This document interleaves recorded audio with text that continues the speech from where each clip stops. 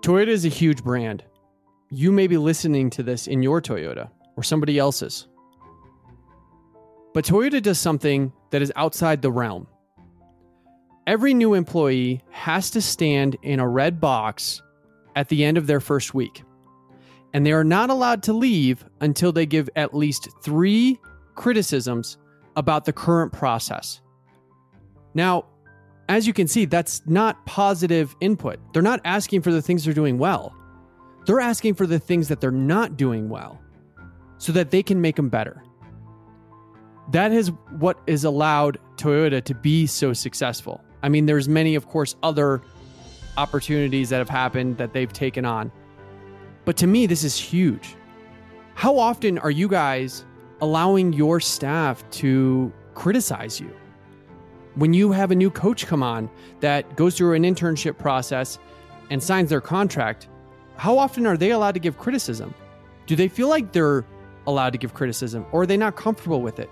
Are you ruling with an iron fist saying that no criticisms are allowed, that it is your way or the highway? Because if so, your business isn't going to be around for much longer. If you currently aren't doing this, I highly suggest putting this into play. Sit down, or better yet, tape a red box in your facility somewhere. I wouldn't put it in the front room. I'd probably put it somewhere on the floor. And members are probably going to ask about it, and that's okay. But before they do, in a coaches meeting, have them all go to this red box and have them each stand in it and let them know they're not leaving until they give the business and the processes at least 3 criticisms.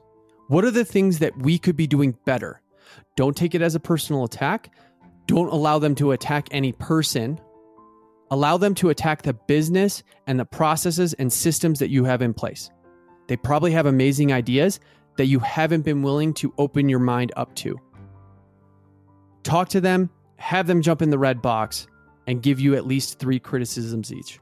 Take those and fix those systems. See how it improves not only the process, but your people. Have a great weekend.